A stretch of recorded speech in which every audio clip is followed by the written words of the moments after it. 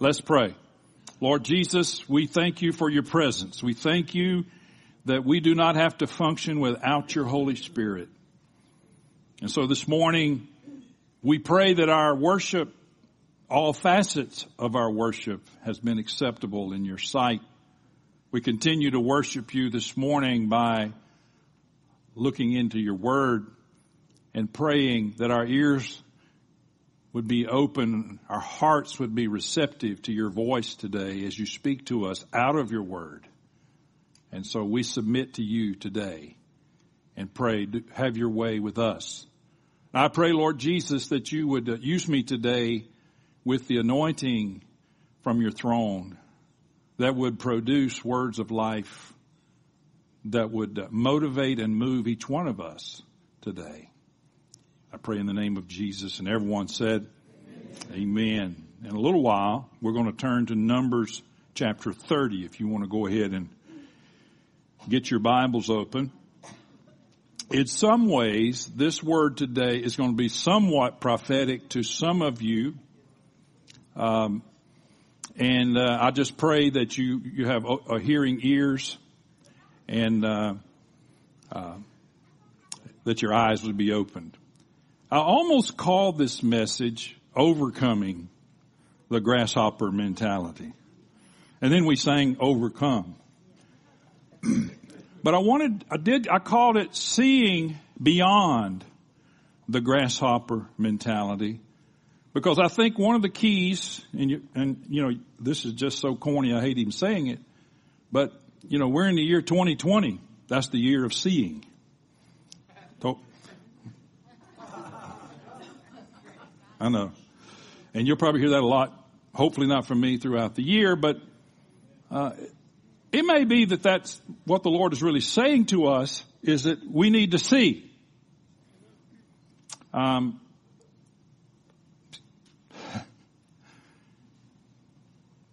There's an episode of the Andy Griffith Show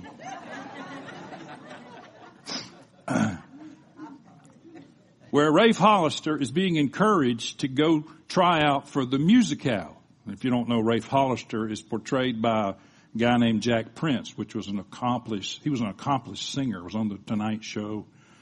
But anyway, and Andy tells him, you need to go down there and try it. He said, I can't do that. He said, why not? He said, cause. No, you need to go try out, Rafe. I can't do that. Anyway, the end of the story is he does, and he, of course, is selected to sing. So many of you in this room, when God says to you to do something, your response is, I can't do that. You probably don't say it just like that. But that's a lot of times that's our response because we see ourselves a certain way.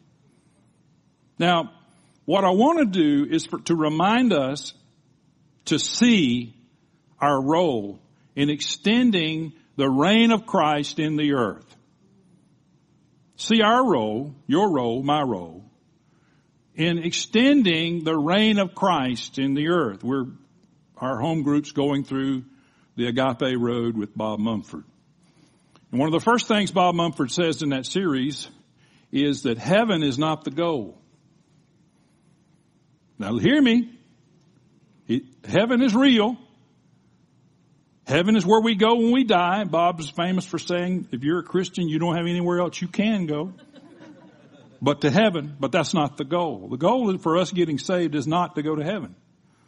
That is the final destination, but not the goal. The goal is that we, while we still have breath in us, that we would do our part in seeing the reign of Christ come into the earth. Now that's not an abstract. That involves people. Involves human beings. To do that, we have to have the eyes of our hearts that have been enlightened to see. Now just hang with me. Say, what in the world is he talking about? Well, I don't know. We'll find out together. The eyes of our hearts. A few weeks ago, we did a short series on the letters of the prayers of the Apostle Paul. And in one of those prayers, he said, I pray that the eyes of your heart would be enlightened. It's important that we be able to see beyond what's around us. If our eyes have been enlightened, we can receive revelation from the Father that will embolden us to engage. If we live in this world and we don't engage, what good are we? So that guy just went to preaching. Well, I don't know, maybe meddling. Our assignment is to engage. And to engage with people. I was reading nobody likes to study Leviticus and those books. And so-and-so begat and so-and-so begat. And I'm going, Lord, why did you put all this in here? I mean, just pages and pages and pages. And don't act like you hadn't skipped over that. Because you have. You know how I know that? And I felt like the Lord said to me, the reason all that's in there, because I want you to understand this thing's about people. It's not about organizations. It's not about groups. It's not about nations even. It's not about churches. It's about people. And we never need to lose sight of that. And so our mission, and we'll get to this, but our mission as God's representatives, Christ's ambassadors in the earth, our mission is to infiltrate. In a lot of ways, we're already doing that. But we need to make sure we're doing it effectively in the way He wants. Now, if you haven't already, turn with me to Numbers 13. And for some of you, this is a very familiar story. And for some of you, this is going to be the first time you've ever seen it or heard it. There's 12 spies. Moses sends 12 spies into the land to see what the scope of what they're up against looks like. And they go, they look around the land, they come back. 10 of the spies come back with the report, hey, that's a great land. It's flowing with milk and honey. It's got grapes the size of a room. I mean, it's just, except there's some big boys there. It's kind of like when football teams play LSU. They say, I got some big boys on that team. Go ahead. They got some big people and they're scary and the cities are big and the walls are thick and we can't do a thing with it. We can't take that place. Well, Caleb and Joshua, they have a little different report. Caleb said, oh yeah. So let's take that up in verse 13, verse 30. But Caleb quieted the people before, let's stand while we read God's word. Verse 30. But Caleb quieted the people before Moses and said, let us go up at once and occupy it, for we are well able. Let's say that together. We are well able to overcome it. Then the men who had gone up with him said, we are not able to go up against the people, for they are stronger than we are. So they brought to the people of Israel a bad report of the land that they had spied out. Did you see bad report? That means other than God's view. Saying the land through which we have gone to spy it out is a land that devours its inhabitants. And all the people that we saw in it are of great height. And there we saw the Nephilim, the sons of Anak, who come from the Nephilim, and we seemed to ourselves like grasshoppers. And so we seemed to them. I hope that baby goes to sleep.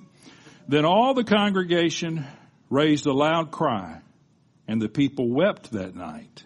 And all the people of Israel grumbled against Moses and Aaron.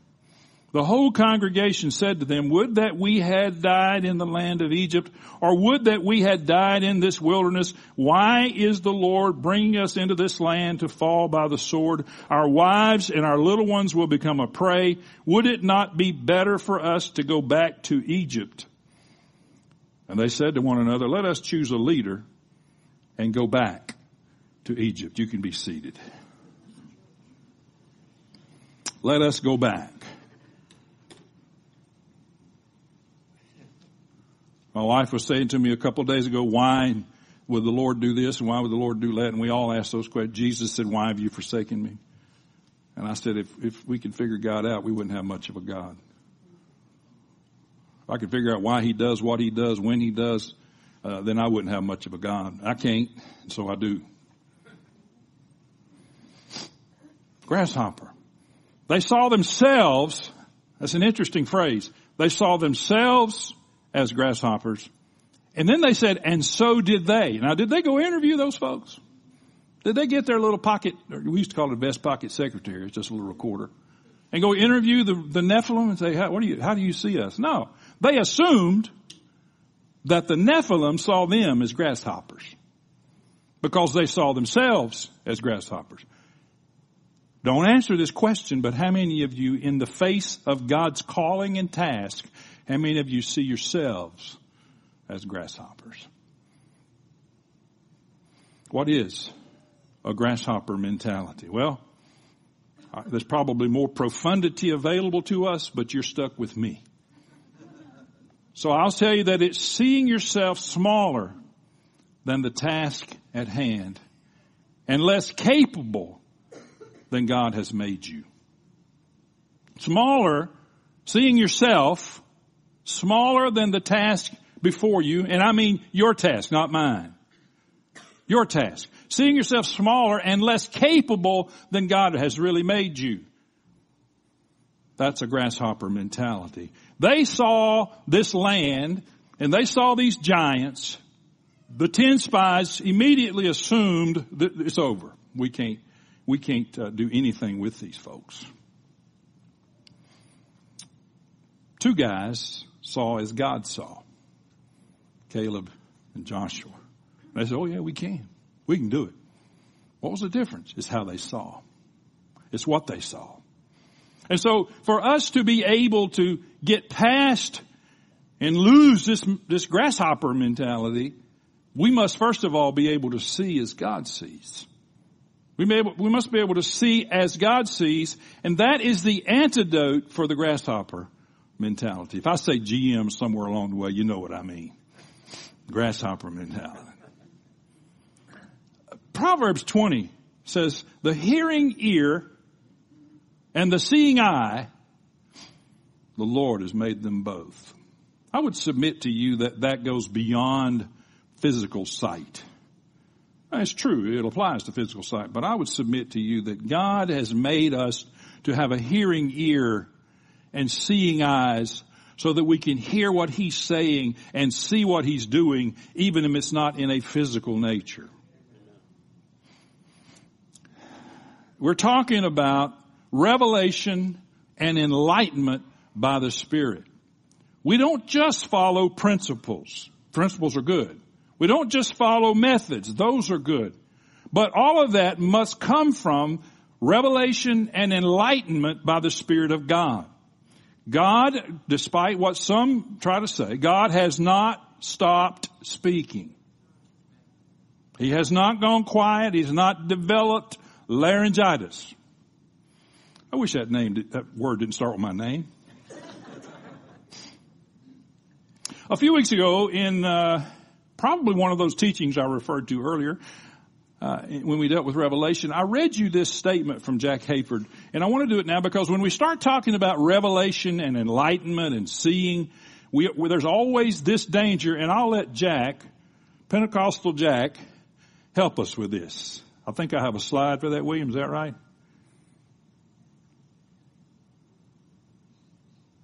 It is important to avoid confusion in studying the Word of God and to assure the avoidance of a destructive detour into humanistic ideas and hopeless error. The Holy Scriptures are called the revealed Word of God. The Bible declares that God's law and the prophets are the result of His revealing work, essentially describing the whole of the Old Testament as revealed. In the New Testament, this word is used of writings as well, writings that become part of the closed canon of the Holy Scriptures. Wisdom and understanding as well as sound, practical speech recommend that today's believer both know and clearly express what is meant when he or she speaks of revelations.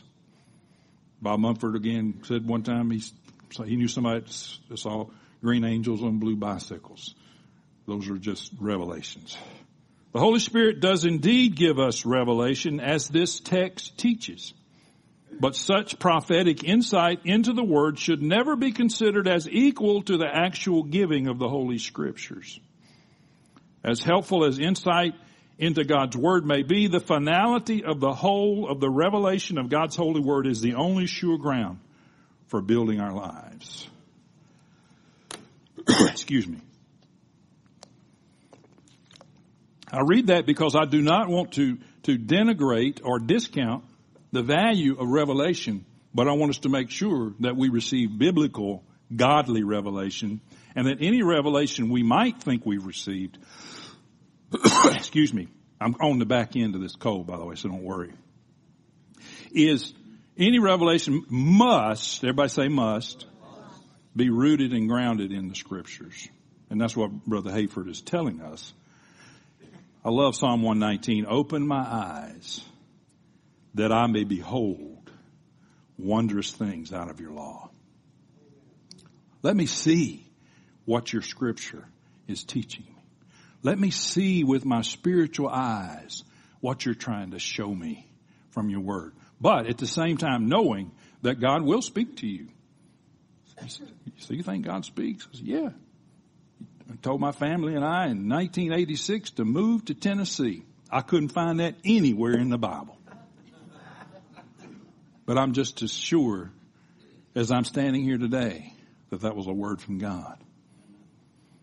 I've heard other words over the years from people that was not God. I love it when we talk about seeing into the Spirit. Elisha and his servant, the king of Syria, is having a problem because every time they go to try to attack someone got there ahead of them and told them. And he said, wait a minute, do we have someone in our camp who's a fan of the king of Israel? And his servant said, no, nobody. But now Elisha, he knows what you're thinking. He knows what you're dreaming, which may or may not be true. And he said, go get that guy. Capture that guy and bring him back. And so he sends out this huge army to get Elisha. And they get to this place where Elisha and his servant are, and they're the only ones there. And they walk outside their pup tent, and they look up into the hill, and it's just surrounded by warriors and horses and chariots and soldiers and swords. And his servant walks out, and he said, oh my goodness, what in the world are we going to do? And Elisha said, oh, it's okay. The ones who are with us are greater than the ones who are them. And if you're the servant, you have to be looking at Elisha and thinking, you've been out in the sun too much, dude. You need to get off that camel every now and then. And he says, no, they're there. Then he prays the prayer that you see on the screen. Then Elisha prayed and said, oh Lord, please open his eyes that he may see. So the Lord opened the eyes of the young man, and he saw. And behold, the mountain was full of horses and chariots of fire all around Elisha. I want to tell you, they were there all along. They were already there. They didn't just show up. But Elisha saw them, and now his servants saw them. Let me ask you a question. Do you think that it's possible that in your moment of need, when you think the world is about to collapse around you, do you think it's possible that there is a gathering of heavenly beings surrounding you that you can't see with the physical eye? You better believe it. Thank God for those times and those people that can see it. Thank God for this young man. Thank God for Elisha that they can see it. But if God did that then, he can do that and will do that now. And you can believe that whatever you're facing, whatever it is you're facing, you have the same thing. Pray that God would let you see it, at the very least that you would sense the strength that is circling you. Joshua is in Jericho. It says he lifted up his eyes and looked, and behold, a man was standing before him with his drawn sword in his hand. I believe that the man was not there, and then he was. You can say what you want if you want to be wrong. I also believe this is an pre-incarnate visit of Jesus Christ. What makes me think that is later on in the passage, this man tells Joshua, take off your shoes, bow down, you're on holy ground. An angel would not do that. Joshua saw something that wasn't there. It wasn't. He goes on to say, who are you? Are you for us or against us? That'd be my question. If I saw somebody like that standing there with a sword drawn, or, whose side are you on? I'd want to know. And he said, I'm the captain with a capital C of the Lord's host. And Joshua saw something. I found this story. Some of you might know, have heard this story. John Patton, he was a missionary in the New Hebrides Islands. One night, hostile natives surrounded the mission station, intent on burning out the Pattons and killing them. Patton, and I may be mispronouncing that, but if you're a relative of John Patton, let me know. Patton and his wife prayed during that terror-filled night that God would deliver them. When daylight came, they were amazed to see their attackers leave. A year later, the chief of the tribe was converted to Christ. Remembering what had happened, Patton asked the chief what had kept him from burning down the house and killing them. The chief replied in surprise, who were all those men with you? Who were all those men with you there? Patton knew no men were present. But the chief said he was afraid to attack because he had seen hundreds of big men in shining garments with drawn swords circling the mission station.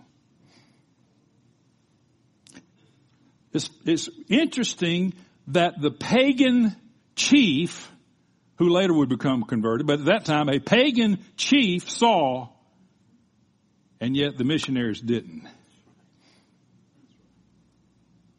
But it saved their lives.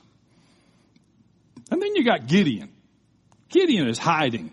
He's hiding in a wine press. And he's threshing out some wheat. And he's kind of hunched over, hoping no one sees him. Because he's afraid. He's afraid of the Midianites. And the angel appears to him and says, "Hail, you mighty man of valor." And of course, Gideon looked around, who's he talking to? Gideon didn't feel like, he didn't see himself as a mighty man of valor. He saw himself as a scared little man hiding in a wine press, threshing a little wheat, hoping the Midianites didn't see him. But he's been visited by an angel, at the very least an angel of God, in that moment. And he saw something. But why I brought that up and why I mentioned Gideon is I want you to understand that I understand that a lot of us live in that place. When God says to us, "Hey, you mighty man of valor," and we look around, you got to be talking to somebody else, because that's not me. I want us to leave here today with something internal that will help us get past that. This grasshopper mentality, the mentality will distract us. It'll cause us to look elsewhere. It'll draw our attention and focus on our surroundings and our human limitations. You say, "Well, God can't use me. I sinned last week. God can't use me. I've been struggling with this all of my life. God can't use me." And the fact is, when you see yourself as a useless sinner, but the scripture says that you, say me, you have become the righteousness of God in Christ Jesus. Whether you like it or not. I hope you like it.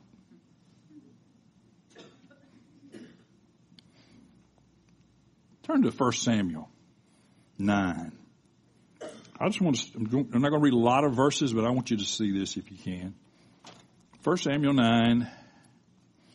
We're going to look at Saul, who would become the king of Israel. Samuel chapter 9 verses 1 and 2. There was a man of Benjamin. Don't forget that Benjamin was the smallest tribe, whose name was Kish, the son of Abiel, son of Zerar, son of Bechorath, son of Aphiah, a Benjaminite, and a man of wealth. And he had a son whose name was Saul, a handsome young man. There was not a man among the people of Israel more handsome than he. and from his shoulders upward he was taller than any of the people. Now flip over to chapter 10. Or scroll up to chapter 10, whichever be the case. Verse 20. Then Samuel brought all the tribes of Israel near, and the tribe of Benjamin was taken by lot. He brought the tribe of Benjamin near by its clans, and the clan of the Matrites were taken by lot, and Saul, the son of Kish, was taken by lot. But when they sought him, he could not be found. Why could not he not be found? So they inquired again of the Lord, is there a man still to come? And the Lord said, he's hiding in the baggage. He's hiding himself among the baggage. They ran and they took him from there, and when he stood among the people, he was taller than any of the people. He was taller than any of the people from his shoulders upward. And I can't help but see comedy here. Forgive me, Lord, if he didn't. Anyway, and Samuel said to all the people, do you see him who the Lord is chosen? There is none like him among all the people. And all the people shouted, long live the king. Yeah, there's none like him hiding in the baggage. None like him. What? Head and shoulders. Even talks about being handsome. And Samuel speaking to him said, though you are little in your own eyes, are you not the head of the tribes of Israel? What was his problem? He was taller than anybody. Now, in a Jewish nation that might not be very tall, but he was taller than anybody around. But he saw himself as smaller. He had a grasshopper mentality. It caused him problems. Remember in the parable of the talents, he gave 3 people talents. And gave one 5, he made it 10. He gave one. Each one increased except the third guy. He went and buried his, and he said, I was afraid, and I went and hid your talent in the ground. Now, in this case, talent is money, but I want to ask you, what has God given you that you've buried? What is it that God has put in your possession? I'm not just talking about money. Matter of fact, I'm mainly not talking about money. What is it that God has given you that you have buried? And you've assumed a grasshopper mentality.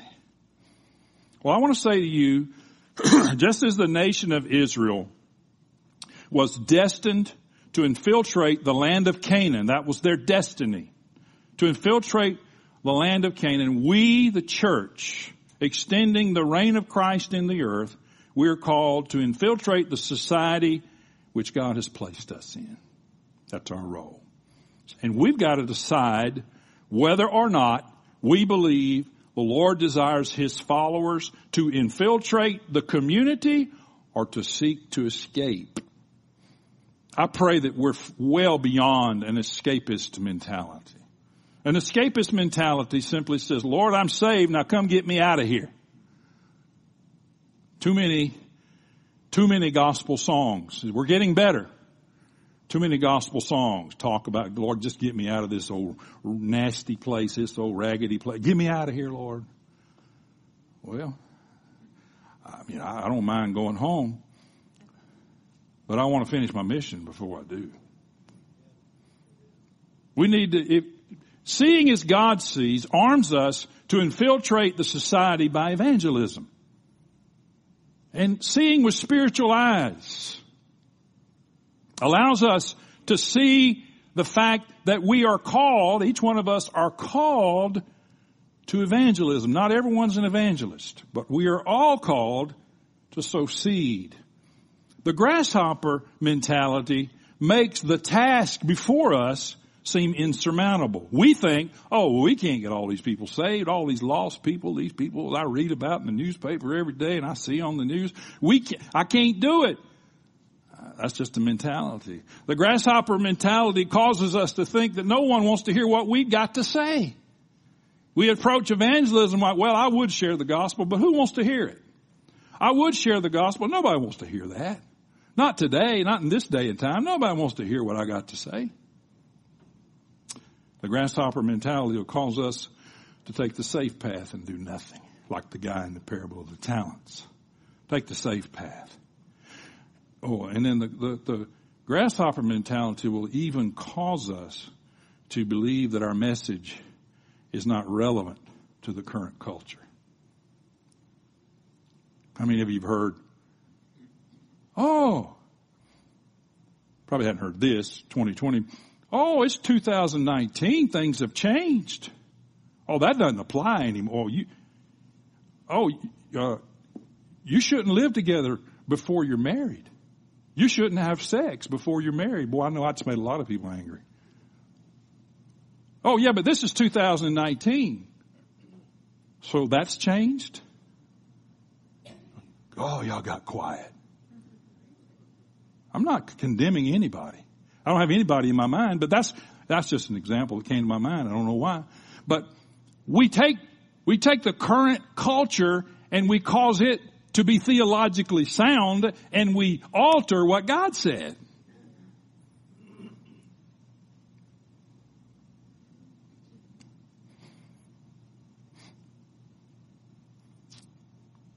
We have a responsibility, a joy, to infiltrate this community with the Word of God and with evangelism and sowing the seed. We also should infiltrate in what I call marketplace and politics. Woo, boy, now I'm going to lose a bunch of you. What we need is a Mr. Smith. Put that up there, William. Yeah. If you've never seen that movie, you should.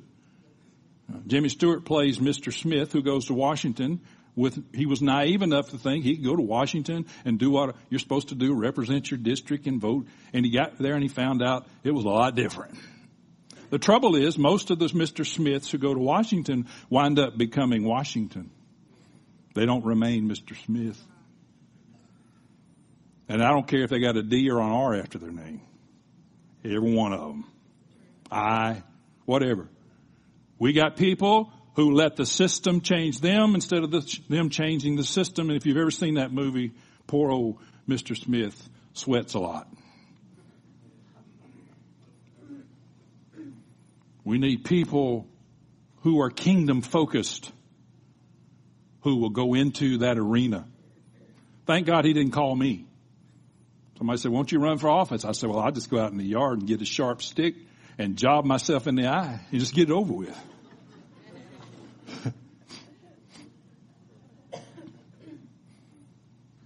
I remember Kevin's here. I remember when Kevin told me he was going to run for mayor of Mount Juliet. I said, well, I'm glad it's you and not me. Kevin, I wish you were still mayor. The grasshopper mentality causes us to think that business and politics are not intended to come under God's domain. I've heard people say, let the devil have it. Let the devil have that. That's not God. That has nothing to do with the kingdom of God. Can I remind you what Psalm 24 says? It says, the earth is the Lord's and everything that it contains. Did you see the word everything? Is there anything in the earth that God doesn't own? Yeah, I'm not ranting. I'm trying to keep us away from this mentality that will hold us back. No, it's not let the devil have it. Never was his. I heard Ern Baxter say one time that, some people say, well, when Adam sinned, God gave the world to the devil. No, he didn't. That would have changed Psalm 24. Said the Lord owns it. Brother Ern Baxter said he just took the ownership of the earth and he put it in his pocket until one came along who was worthy to reassess it and regain it, and his name was Jesus Christ. The grasshopper mentality will cloud the fact that good kingdom people are more valuable to the business community. Good kingdom people who live by kingdom principles and go to work every day, and they go to work on time. They do what they're paid to do. They're diligent. They're faithful. They're enjoyable to be around, and they produce for their employers. That's kingdom people. If you're showing up late for work every day and you're complaining when you get there, that's not kingdom. But the grasshopper mentality makes us think, well, that's just secular. Don't get me started on that. That's just secular. Well, we got secular and we got religious. Well, and both of those are the devil.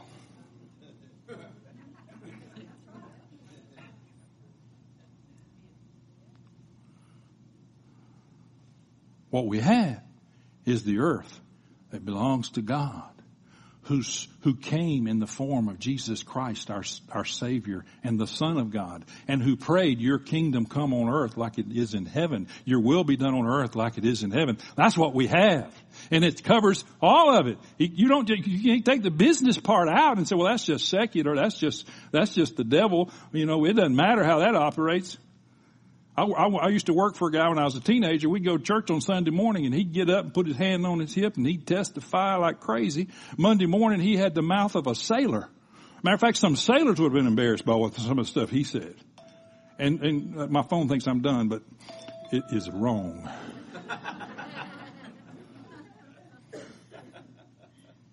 Who is that guy?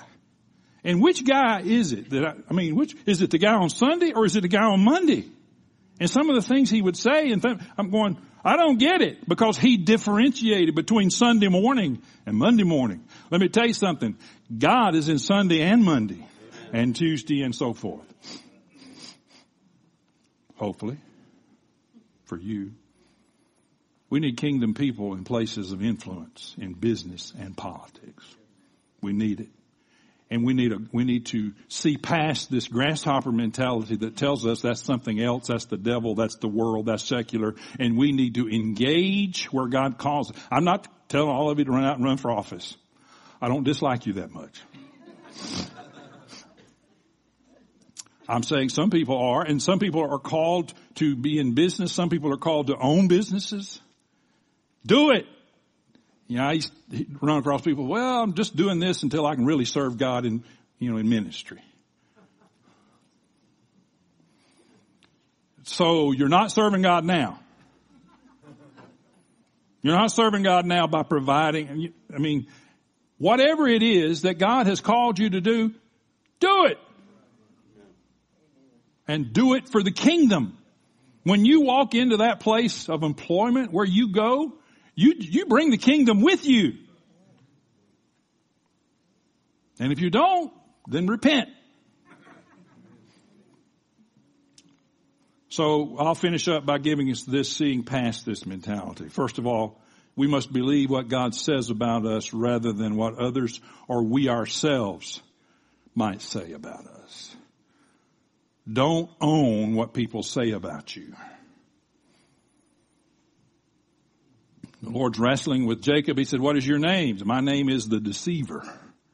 I'm the deceiver. Well, I'm sure that was a lot of fun having to say that. And he said, well, not anymore. Now you're going to be called a prince. I'm going to rename you. Your name is Israel, which means prince. And not long ago, I don't know how long ago, we did a sermon here one Sunday morning, or a message, where I asked you to write down the name that you've been wearing around your neck that someone put on you, like your father or your uncle or your whoever, and you've been wearing that name your whole life, to put that on a piece of paper, and we're going to burn that thing, and you're not going to be called that anymore. It's not what other people say about you, it's what God says about you. It's, well, I don't know what God says about me. Well, let's start in the scriptures and find out. We must elevate God's word over opinions, both ours and other people's.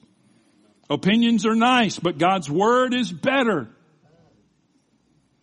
We need to avoid longing for the yesterdays that now seem so much greener. It's easy to become nostalgic, especially, and some of us have walked this walk a long time.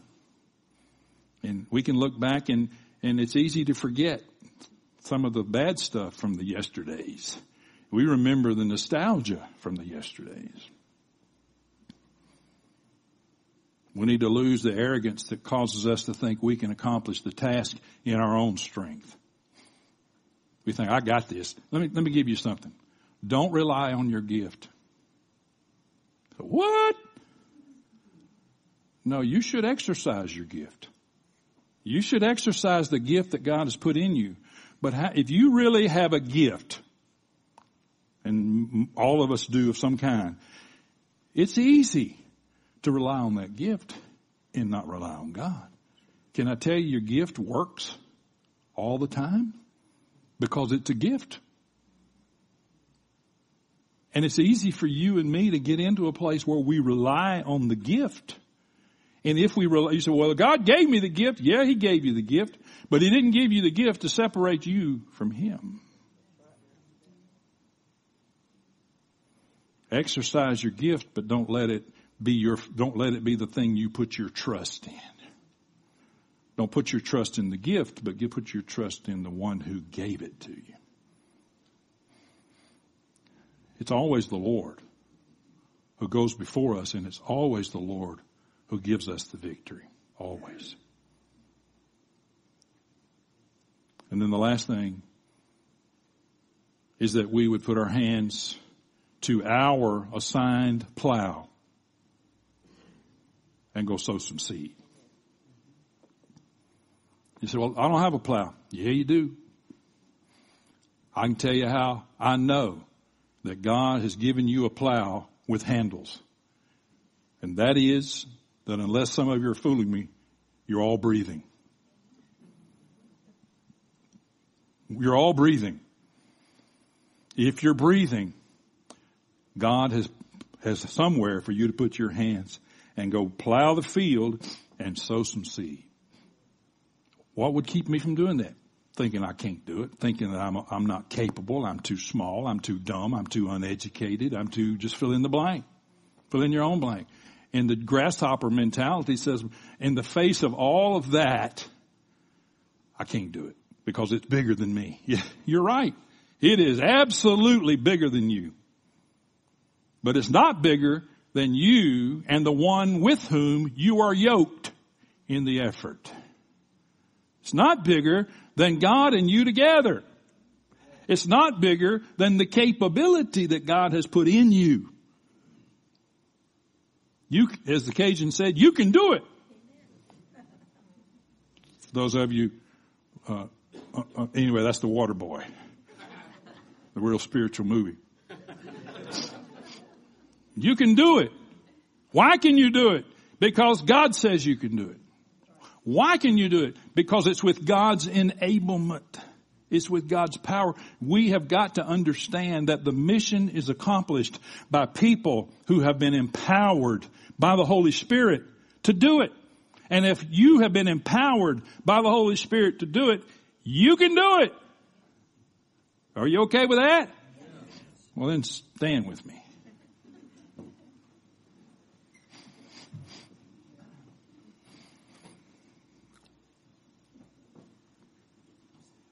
Lord Jesus, we commit ourselves today to walk out of these doors, walk out of this building, whenever that may be. For some, it'll be an hour from now. Without a grasshopper mentality. We commit ourselves that we'll walk out of here today, leaving behind that thought in our head that says, oh, you're too small, you're too insignificant, you're too fill in the blank to do what God called you and gifted you to do. We will no longer allow that thought process to keep us from doing what you want us to do, from finding those plow handles and plowing that field and sowing that seed.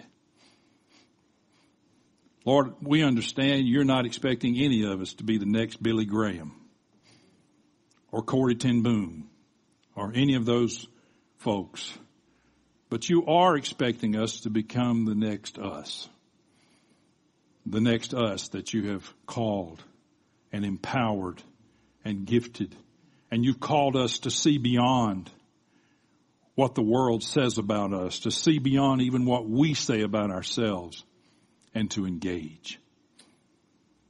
So I pray for everyone under the sound of my voice that you would afresh baptize each one of us in your Holy Spirit. You would fill us up to overflowing with your Holy Spirit.